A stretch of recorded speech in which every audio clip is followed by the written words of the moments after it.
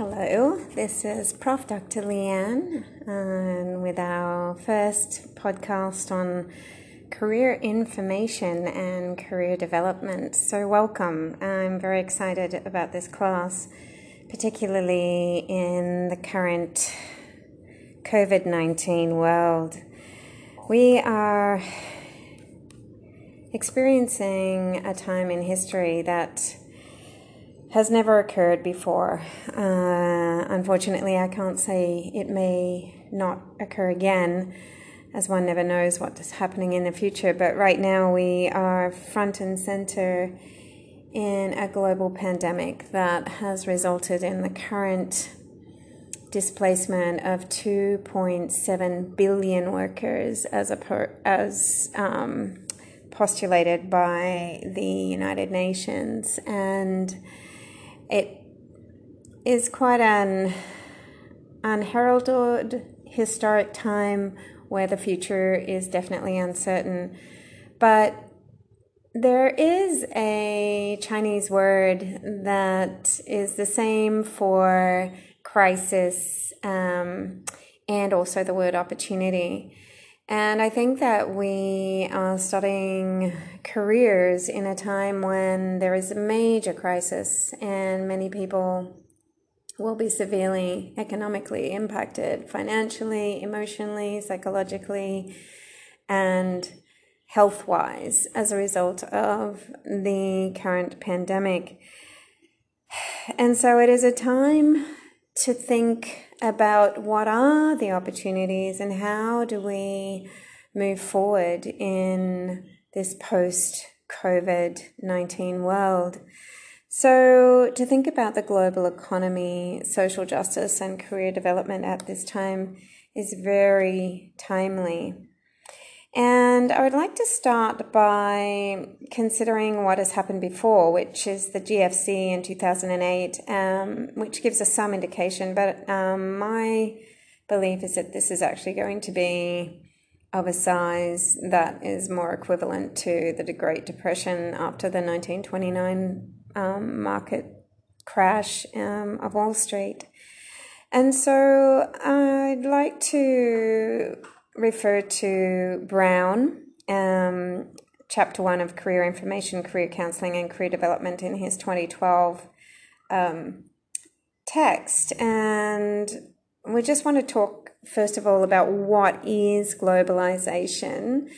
And basically, the world is a very different place today and has been sort of developing into a world of interconnectedness of the global economy for at least 20 years, but more so even in the past decade, it has just been a rapid development of globalization. And what that actually means is that the world is flattened. Friedman used an expression in 2005 as a flattened world in the economy. And basically that many changes have occurred since the introduction of the internet. And we have so many huge economies now, and that's why we have the G20, which is the 20 biggest economic financial nations in the world, which excludes the poorer nations. And what we must note in this globalization is that there are innovative transportation technologies that have led to the world becoming one global economy, and we see that more today in 2020 than we did even in the 2008 GFC. And it simply was not the case in 1929. It did have a world impact, but the interconnectedness of the global economy that we see today simply did not exist 100 years ago. 90 years ago, actually. And so now we have mobile technologies. The phone that I'm recording this podcast on is equivalent to a whole room full of computers in the 1960s and 70s. And the data chip in it is phenomenal. And we're only on 4G. 5G is starting. So the mobile technologies that we have in the world that are there for us to use and utilize, and the artificial intelligence, AI, is quite phenomenal in the world today. So we live in a world that is constantly transforming, constantly moving forward at an accelerated rate and pace that I don't think anyone could have foreseen in the early 60s with the invention of computers and or not the invention, but the development, and then the incremental creep into our everyday life, so that people now are attached at the hip to their phone and their screens. So that is the popular culture in which we live today. And these factors have led to globalisation, so that we know what's happening around the world right now in the global pandemic. We can look online and see how many deaths are occurring, what's happened, who's flattening the curve, where we might have got a decrease in cases, the deaths every day, and that can be an overwhelm. So we have this mobile technology, this innovative transportation technology, popular culture all coming together to create this boom in globalization. And right now, under COVID-19, these transportation technologies are under threat because there's no ships and no flying, which has really incrementally helped the Earth to heal from the industrialization. However, there are some real stressors on the mobile technologies and popular culture, and media overwhelm is part of this globalization today. And it's just really important to note that as we move into this idea of how these innovative transportation technologies of the 21st century and even the late 20th century have really facilitated migration, immigration, movement, and world trade, and has really opened up opportunities that would never have been even considered 50 years ago even. And in addition, what we have is legal and political protocols and policies that further remove barriers from trade. So we are so much more integrated in a world economy, which means that fallout from one economy, such as what is happening right now in the US, with extremely high rates of unemployment. We now have 30 million people registered for unemployment in the US. These rates are mirrored around the world as a result of the COVID-19 pandemic. And so when we have the World Trade Organization that has removed barriers from trade, we have movements now to protect trade and be protectionist within countries and prevent immigration. And countries such as Australia and Canada, which are vastly underpopulated compared to the rest of the world, but they rely on immigration because we are not growing our population naturally. People are only having one child or no child. So there are so many factors in this 21st century that have changed dramatically in the last 30 years, 20 years, and accelerated at a pace unthought of in the last 10 years that have resulted in migration of people across the world and around the world for trade and in search of new opportunities and better lives. So the world that we are talking about in 2020 relies on something called the internet and mobile technologies. It allows people to communicate with efficiency. It promotes business activities.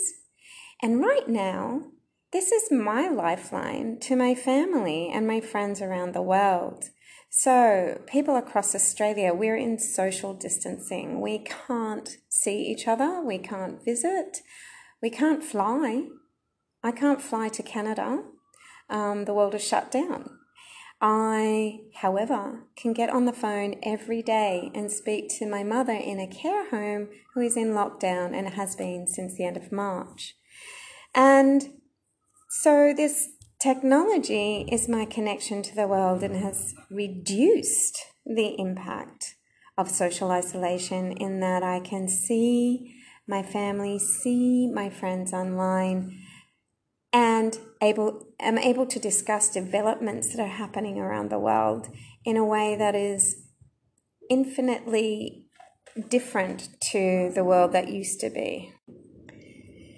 And so with the globalization and the capacity of the internet, which has gone from like the internet to 2G to 3G to 4G and now 5G within a matter of 5 years. And this growth, this exponential explosion of internet in our lives has allowed people to communicate with efficiency, has allowed businesses to operate around the globe, has allowed people to work in very different ways, and has allowed us to interact with people that we would never normally have been able to interact. So in some ways, it has reduced barriers. But in other ways, the low labour costs and high levels of skills in countries that have been now termed developing countries such as India have also facilitated a globalization of trade because international companies with a profit motive are looking to develop opportunities in markets that have low labor costs.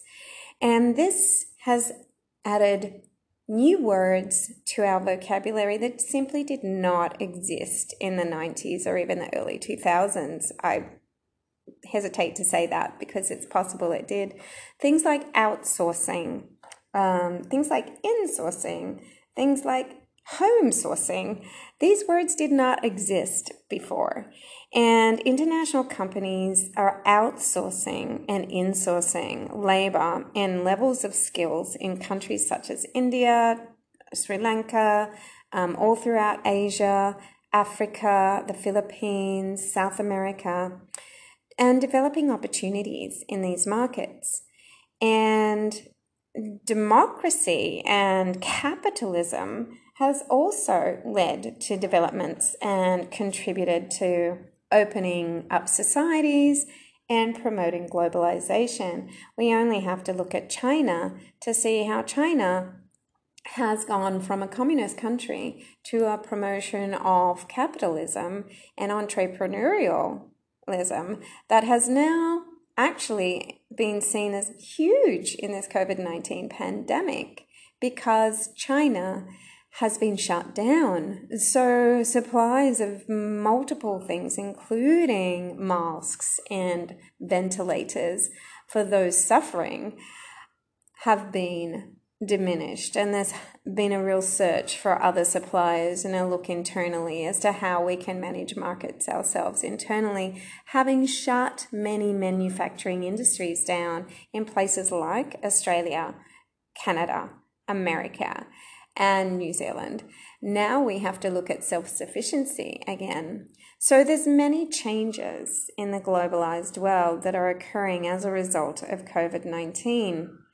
And as I was talking about with the popular culture and the exponential increase of socialization and awareness of other cultures, there's been a huge growth of understanding between societies across the world and an incremental increase in international cooperation between governments, especially around areas of military operations and environmental programs, and the awareness of the big scientific experiment that occurred with COVID-19 shutting down industries and the environmental health that has occurred with no ships in the ocean, so whales and dolphins and less plastics and CO2s in the atmosphere, and just the healing of a hole in the ozone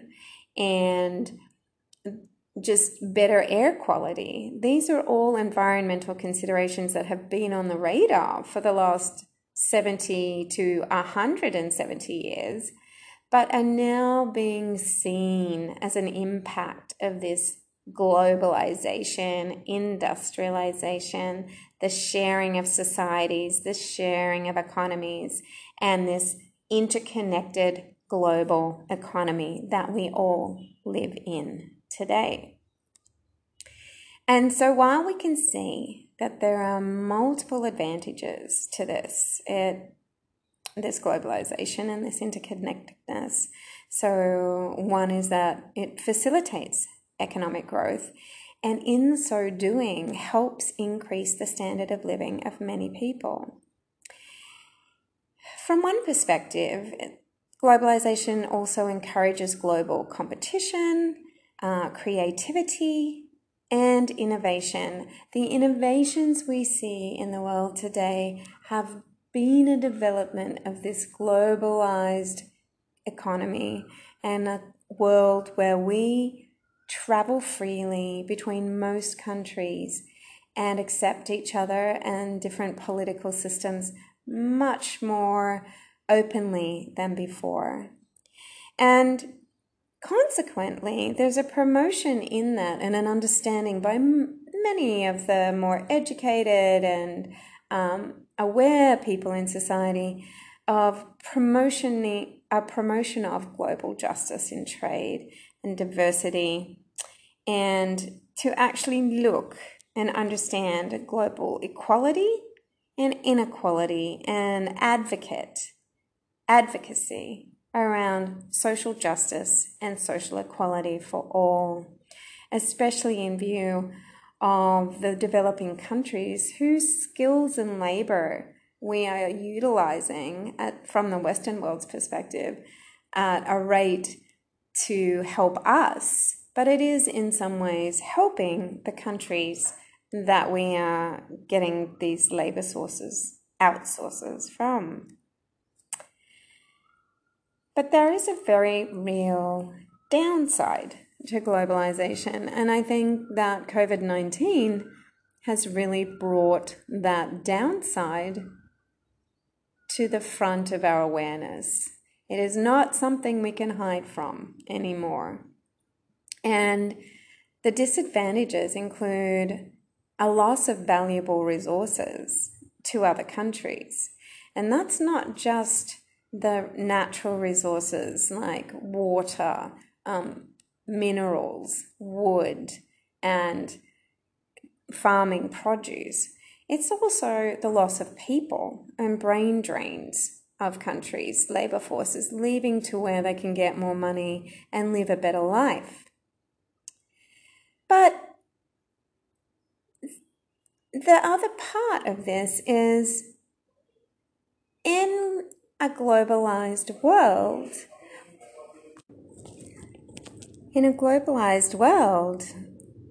individuality and individual cultures can be lost and fade.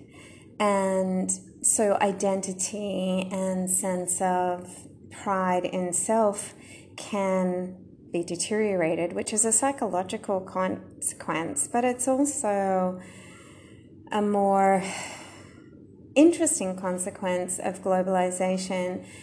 And when we talk of monoculture, we see the impact of such a globalized culture where American ideas can really predominate in the world of music and that pop culture phenomenon of films and theaters, and just the invasion of different cultures that seem to overtake the minority cultures, the less affluent cultures, and we're not just talking like individual countries' cultures. We're talking about all the diaspora in that country. So let's just take Malaysia, for example. You have the Malay, you have the Chinese Malay, the Indian Malay, which are of Tamil origin mainly. Then you have indigenous groups, which are scattered around all the different states of Malaysia. China, the same. You have multiple different cultures within China South America, you have multiple different cultures and different language groups and so many indigenous groups. And when we become this big global culture, there's good things about that because we share an understanding and we seem to know more about each other. But there is also a sadness and a bit of grief over losing the individuality of our cultures. And I think of Australia very clearly in this as becoming more and more, and we've talked about this many times in my family and my friends and my academic circles, the Americanization of Australian culture and things that just would never have occurred 20 years ago even are now just accepted as part of Australian society, which are very American. And that is part of the pop cultural phenomenon where we have all kinds of people engaged in watching the same TV programs, watching different movies, having the same musicians and actors that are admired by societies across the world. And in Asia, there's even a bit of like an Asian movie, Asian musician, Asian TV programs that sort of rule across the world. So if you live in Korea and Japan, you have your favorite Korean groups, but they have extended their influence through China, Malaysia, Indonesia, Singapore, all throughout Asia. And then you have Bollywood, which is an Indian movie tradition that has taken over the globe and is very, very popular in many, many places around the world. So that's a wonderful thing. However, it also can have a downside. And the one big concern, I think, and the big disadvantage, which has really been brought to the fore by the globalisation and the pandemic of COVID-19, is an inadequate internal regulation on the environment and the safety of people. And people aren't making the connection as clearly as it could be made between climate change and the increase of pandemics. So that is another concern because that is the health of people and then the safety of people. Because now the world is not as safe as it was 2 months ago or 3 months ago because people who have no security in work, no security in money coming in, no security in food or housing become desperate people. And so at this time, it is really, really important that we look at ways to move forward and how we can address some social justice issues and help come out of COVID-19 with a way forward and look at the different career opportunities and job meaning makings and new job options that we can help, especially minority and special populations. So let's look at the unflattened workers. So we've got the flattened globe and we've got now the flattening of the curve for COVID-19. But let's look at the benefits of a globalized market where access to global markets produces goods and services less expensively than they can be produced in one country. And of course, we'll talk mainly about the US because as of even this year, it is one of the largest economies and strongest economies in the world.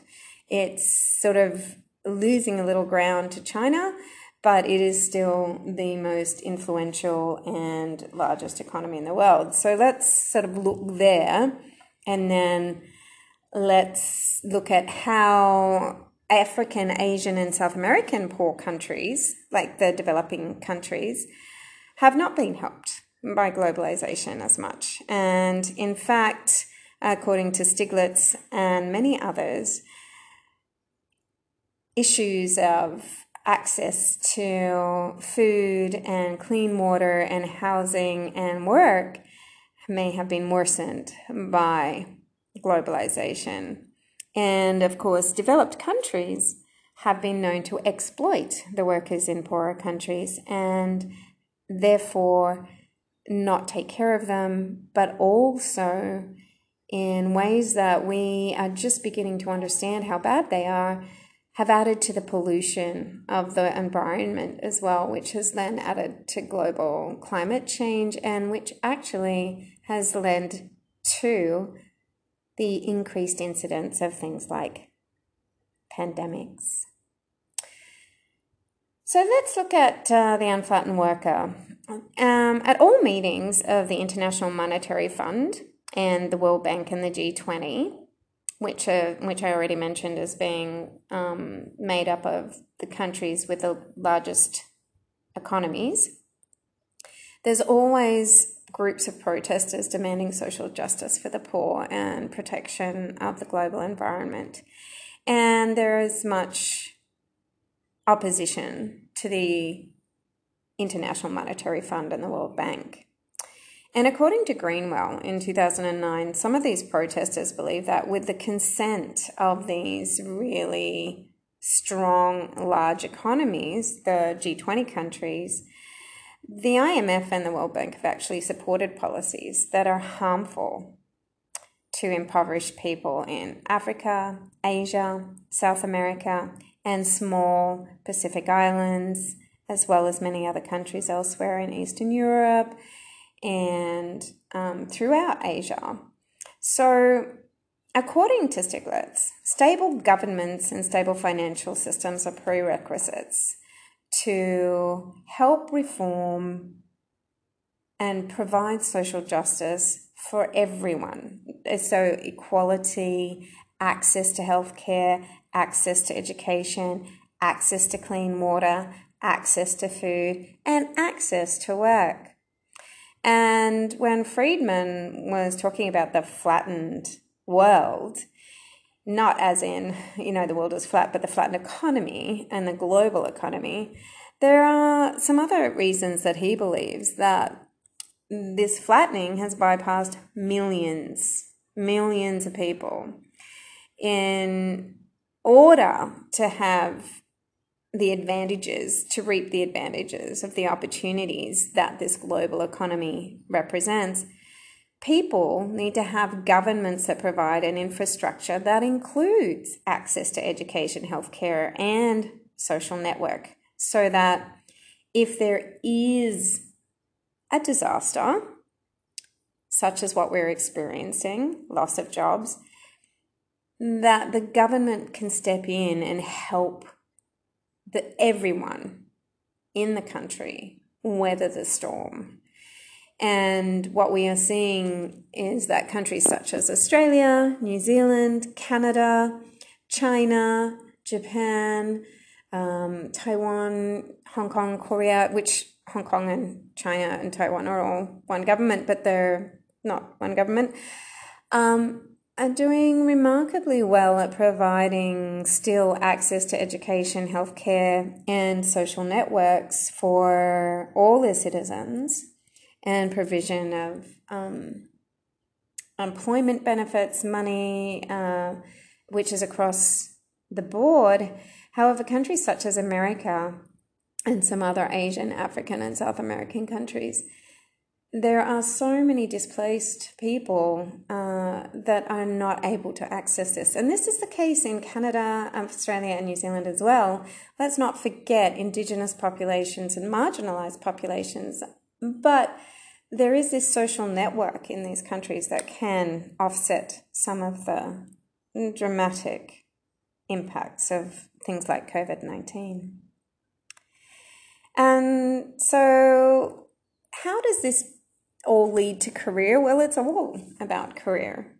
Because if we don't have access to economic equity, economic capacity to have an education, to have healthcare, to have food, to have water and housing, then we simply cannot engage and survive in life.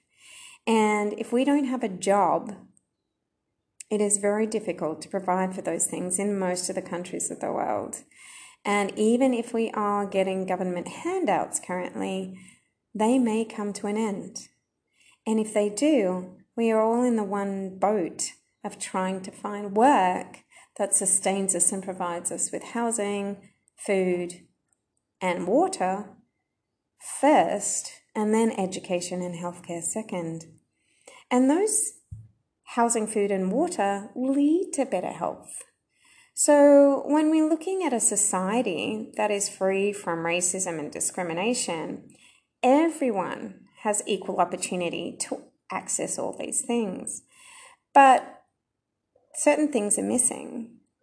And improving education and eliminating the digital divide is key to providing work for people, especially in the post-COVID-19 world. Currently, education is very difficult for people to access. You have to have access online, or you have to teach from home, which is really impossible if you don't have an education as parents yourself. And if you don't have an internet connection, you are unable to access. What has been really interesting is that buses have been linked up to internet and have gone out to certain communities to provide internet access to those without internet in their homes. And yes, people, in 2020, there are many, many millions of homes around the globe that do not have the internet. They do not have access.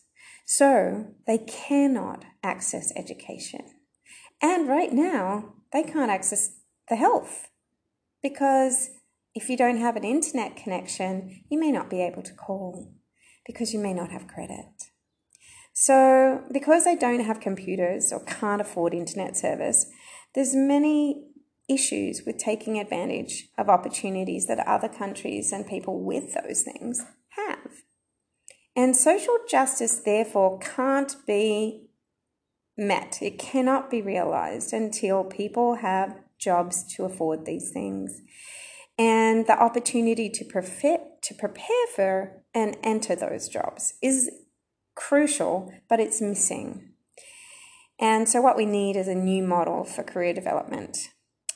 And that's what we are talking about here. And I'm very excited, whilst very, very worried. And so I have this twin edge of the blade, thinking opportunity of how do we help people find work and create careers and help them look for meaningful work in a world where right now, as I said earlier, 2.7 billion people around the globe are being impacted by this global pandemic.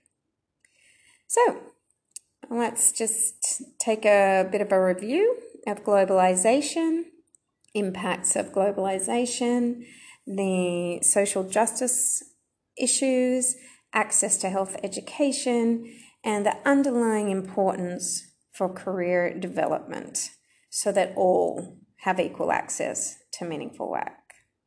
Before we go on to our next.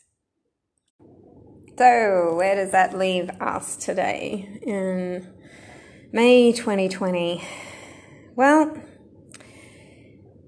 Bluestein and colleagues in 2005 suggested that current models of career development practice do not really provide a basis for addressing all the social ills of many of our client groups. And most career models, including Holland's 1997 theory, they focus on providing one-to-one assistance to client groups. Not many of these extant theories provide a basis for addressing vocational and economic problems. And I think that the COVID-19 pandemic is one of the areas where we have a lot of opportunity for growth and development, and is a real opportunity for those of us in the field. So if we're looking at a new model for career development, then what we need to do is look at community psychology, organizational development, and change theory and practice. And there's emerging literature that has got now a decade of dealing with collaboration in the change process. And additional theory building may not be required so much as adopting theories and practices from other fields and working collaboratively and in teams so we're using organizational development teams, we're using change theory psychs, we're using the collaborative change process literature. These are the new models. So skills needed for people such as us. So this is what this is about. How do career counsellors dedicate themselves to fostering social justice, especially when we know that in all societies there is a real problem with migrant undocumented workers that are living under the table, under the radar, and getting cash. And in social distancing and shutdown of economies, these people are now in extreme poverty because they have not had jobs for up to, some people, 2-3 months. In China, it's been 79, 80 days. I myself have been in self-isolation for 66 days. And Australia itself is not looking at having flights internationally for 6 to 9 months. So what we're looking at is, whilst we're coming out of MCOs, like we're coming out of movement control orders, there's, a relaxing, New Zealand is relaxed, and a level 3, Malaysia's relaxed, is still not there. And so what we need to think of is, how do we foster social justice and opportunities to get back into work, especially for those populations that have now been displaced and lost their jobs, as well as those ones that have already been there and just hidden under the radar. So we need to have our traditional skills of individual and small group career counselling. We have to be coaches for career. We have to look at educational planning, like how do we work towards a new career in this post-COVID world? What are the means of assessment? What are the actual opportunities for job placement? And how do we deliver and design psychoeducational learning experiences? Not just online, but predominantly online right now. And let's have a look at the array of different clients that we have. So students with special needs requiring special education, students that have disabilities, adults that have been displaced, people returning to work because partners have lost work, so maybe mothers, maybe single mothers. There are so many people that will be looking for work, and there'll be a wide array of clients available to us. And what we need to now consider in pretty much everyday life is that internet and that computer in the workplace, and decentralization of the workplace. So many workers have been working from home, and home sourcing, the word that was sort of a rarity, has now become the word. That is what we are doing. We are working from home. I have been working from home and doing this for months. And while many major airlines are not even operating and have laid off people, so they're not outsourcing reservation agent jobs. What's happening is those flight attendants. So I have a friend who works for Emirates based in Dubai. He's now doing their call center work because he's a flight attendant and he's not flying. No one's flying. So again, outsourcing or insourcing, using your resources because you have a commitment to your workers and keeping them at work in ways of using a computer, using a telephone, and being a call center agent.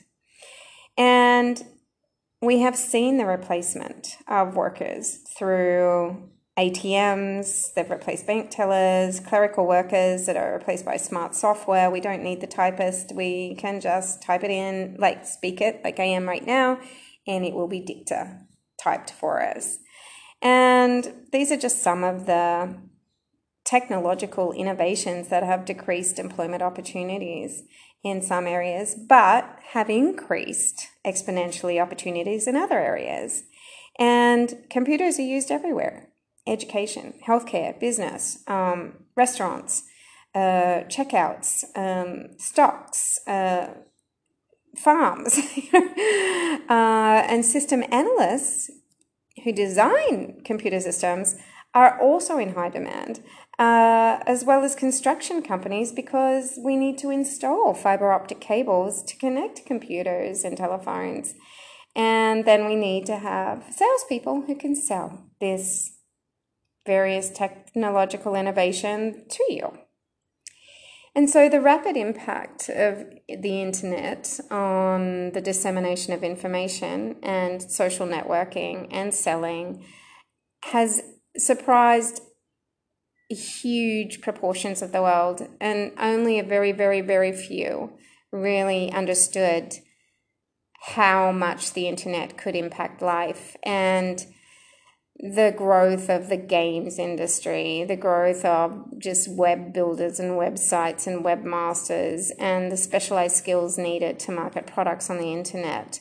All these things have just become part and parcel of everyday life in most countries around the globe in 2020. And thankfully, we've still been able to order online, so we can get food in our homes if we have money. We can get those things that we didn't need in our homes if we have internet. So the 21st century has really been about eliminating certain jobs, but a huge creation of other possible jobs, and changed the physical nature of the workforce and the workplace, and created new tools, which is quite exciting.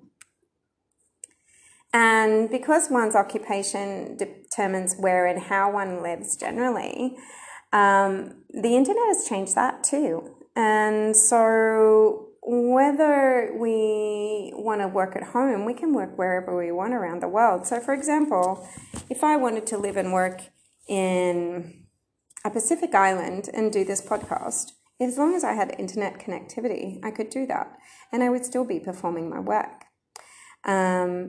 If technological change produces upgrading of most workers and provides most people with an opportunity, it seems to be a little bit more equitable for everybody to achieve a social status. And then that social status now becomes even more closely related to our job. So the demand for people who can create something out of nothing will increase dramatically. So think of Facebook and Twitter. They didn't really exist and did nothing. But now that's what people live through and buy through and comment on the world through. And as we have seen, and we are very grateful to, the healthcare workers, we're not just talking the nurses and the doctors, they are putting their lives every day on the line to help us with COVID-19, but we're also talking about the cleaners in the hospitals, the general grocery store clerks that are out there helping us through this crisis. We're talking about the postal delivery and the people who are bringing us our online deliveries. But we know that the demand for nurses, nurse assistants, home care aides, and other primary care workers will increase and has continued to increase. And with what's happening in aged care homes with a lot of deaths due to COVID-19, we are now also going to have to look at how do we provide better care for our elderly. And what we're looking at now is also a growth in the world population. And in 2050, it is estimated that the world population will be 9 to 10 billion. And so we are going to need to provide food for that population. And therefore, we will need to have scientists and farmers who can produce the food to put on our table so that we can live and feed these people. And more importantly, and even more fundamental, is the need for water, clean, fresh water, which has been turned into undrinkable salt water because of climate change.